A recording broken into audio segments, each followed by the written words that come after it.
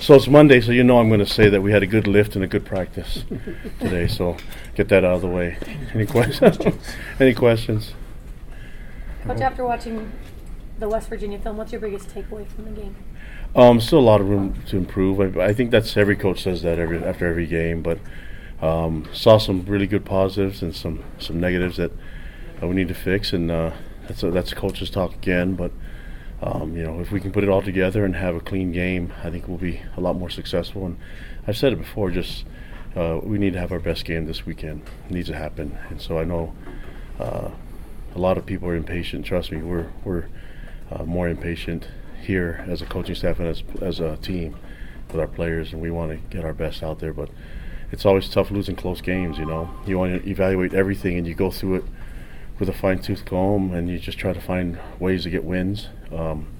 Looking at and our team's used to close games. I mean, last year, those two close games that they were able to eke out with Hail Marys, that's just have to find ways to win games. And Hail Marys aren't ideal, but they get done if you make it work. So those one or two plays we need to find a way to make, and in order for us to not come down to one or two plays at the end of the game, we need to find ways to be more consistent throughout.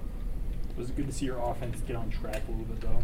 Yeah, and that's going to have to be. I think there's no secret going into the season that we needed Jamal to be ready, and we need to put a lot of load on him. And he did some good things running the ball. I think Taysom did some great things running the ball as well. So the run game was there. The O-line blocked a lot better. I thought they did some really good things pass protection as well. And we just need to be consistent, and I would say the most improvement we need to make on offense is scoring touchdowns instead of having to settle for field goals, and that's going to be the key for us.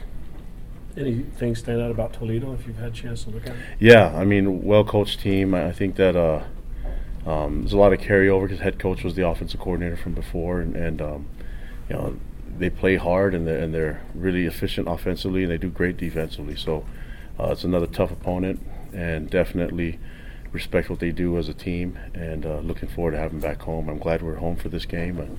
It'll be a huge advantage for us, I believe. You substituted defensively a little differently in the last game. It looked like you had 4 or 5 guys going in at a time at some point. So you're trying to do that to combat the nature of the other team's offense, the quick pace and all of that. Yeah, I think since Arizona, we really haven't had much stress as far as substitution.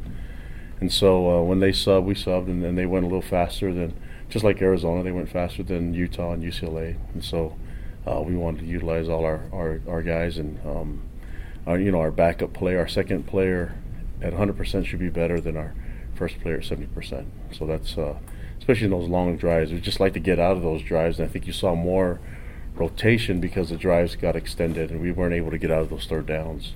Some of the third downs that we had early on in those drives, they had a long, I think 4 or 5 really long drives that we should have got out of. What's the key to getting maybe a little more pass rush out of that than against some of these teams that like to throw it so quickly? Yeah, well, we have to take advantage of. We had opportunities that we could have sacked him, and I think he was really elusive and did some good things with his feet. But a lot of our technique and a lot of our fundamentals got to come into play, especially with the defensive line. Being able to collapse the pocket and get to the quarterback and get hits on the quarterback. Doesn't always have to register into sacks, but if we can disrupt the quarterback's timing, just get in his face and make him move a little bit. If a quarterback sets up and has no disruption, it becomes like a Skelly type of drill, 7-on-7, where most quarterbacks can throw accurately if they don't have to move. And so we need to find ways to disrupt them and let them know that we're there, just to throw the timing off a little bit and maybe alter the pass. Will having Travis back help? Did that help in that game, or will that help? Not as much. Obviously, it's always a game time deal with Travis, and he felt comfortable getting in the game. But we'll see how it goes this week. There's one less day for him for him to recover. So we'll figure it out and we'll see how it goes. But it was nice to have him out on the field, and hopefully he can increase reps. How do you look just with those limited reps, too? He looked good at some. he's still rusty, so it wasn't it's his first live reps that he's had all for a long time. He didn't do anything for live reps in camp, and obviously didn't play in the earlier games. So there's a little bit of rust, but you can see that there's a lot of explosive power in his movement. So it'd be nice to get him as much as we can, but knowing that there's a long season and that looking at his future as well, want to do it the right way and be smart. Challenges of a short week? Oh, none. I mean, I'm actually excited, and I know our players are excited to just get on the field again, and so it's one less day to wait, you know. So the guys are chomping at the bit, and they want to play well, and as long as we just show more poise and do what we're supposed to and trust each other, we'll be fine. You're playing an opponent that's coming off a bye for the second straight week. Is that overrated, or is that a thing? Can you get an advantage coming off a bye? Well, I mean, obviously they have more rest time, but for us it's a disadvantage only because there's one less game to prepare for.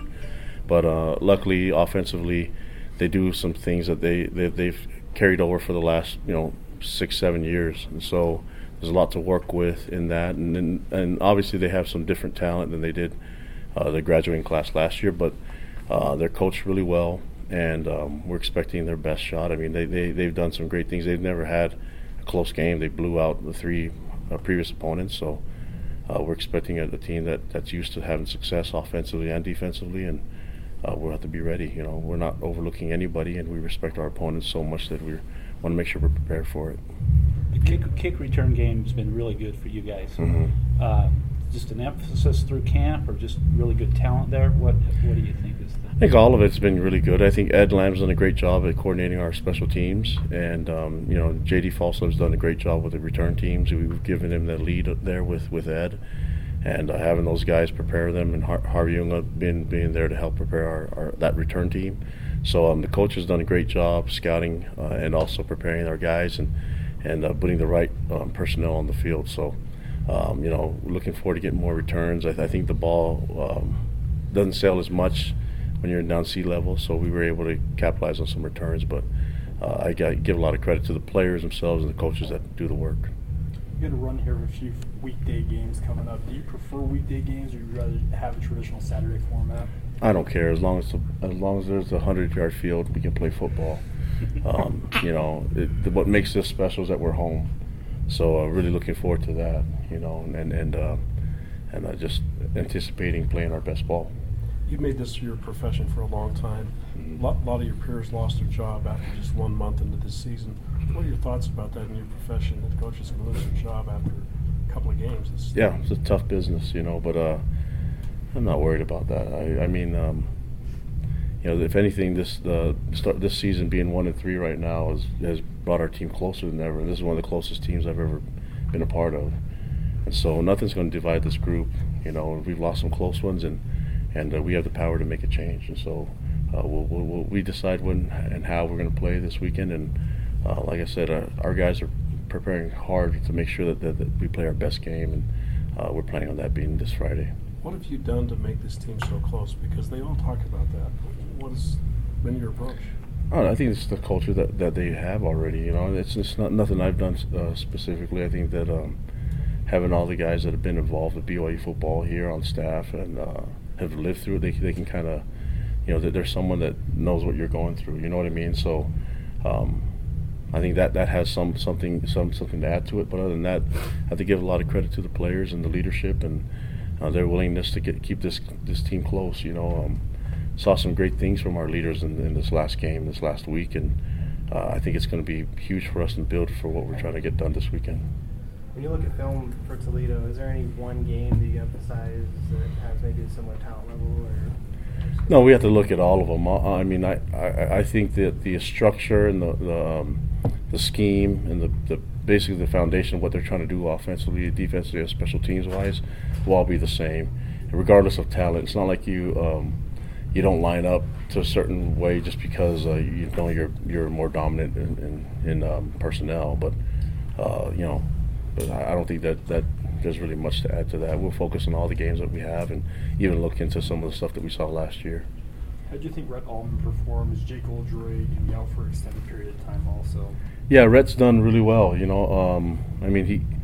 It was difficult for him to lose that spot during the first game, but he stuck with it and kept working, and we still traveled him. We felt comfortable with him being on the travel list, and he's worked his way, and now that he's had his opportunity, I think he's taken every chance to seize it, and he's done well. So, you give credit to our snapper, and Foley, and also with Juergens holding the ball. They've been really consistent, and that helps out for a kicker. Offensively, you've targeted Oliva Hefo a little more as the season's gone on. What did he show you in practice that you think he could be a contributor?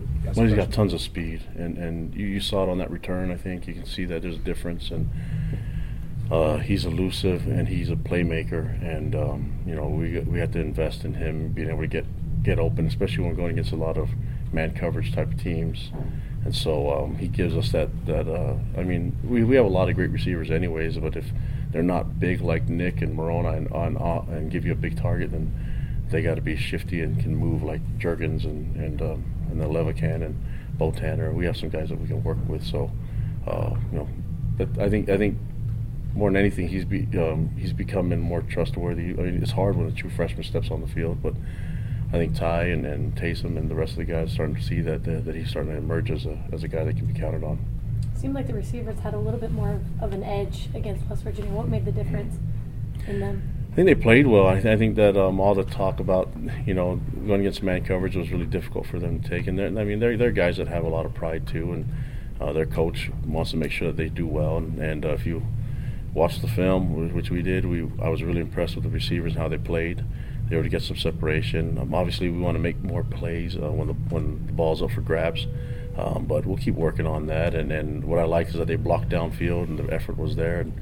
And they had a little chip on their shoulder, and that's going to stay, throughout the whole year until they can, change some people's thoughts. When Taysom split the defenders, converged, and he tried to jump over him, what did you think on the sidelines when you saw that? And just let him do what he does. That's. I wouldn't jump like that because I can't.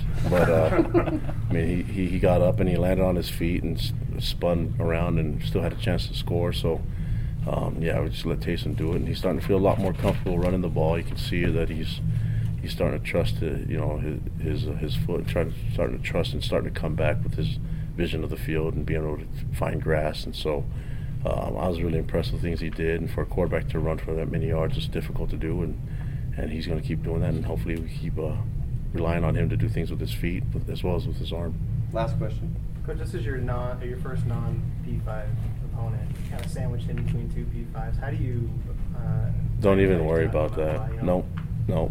Everybody's a P5 to us. You talk about respecting our opponents, and they deserve our respect because they're a great team.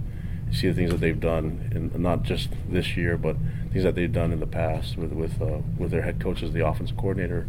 I think that's the best way to do it. And we're focused on what we do as a team. That's what we've always been focused on. But they have every much of our respect as we can give to our opponents, the same that we've given to our first four.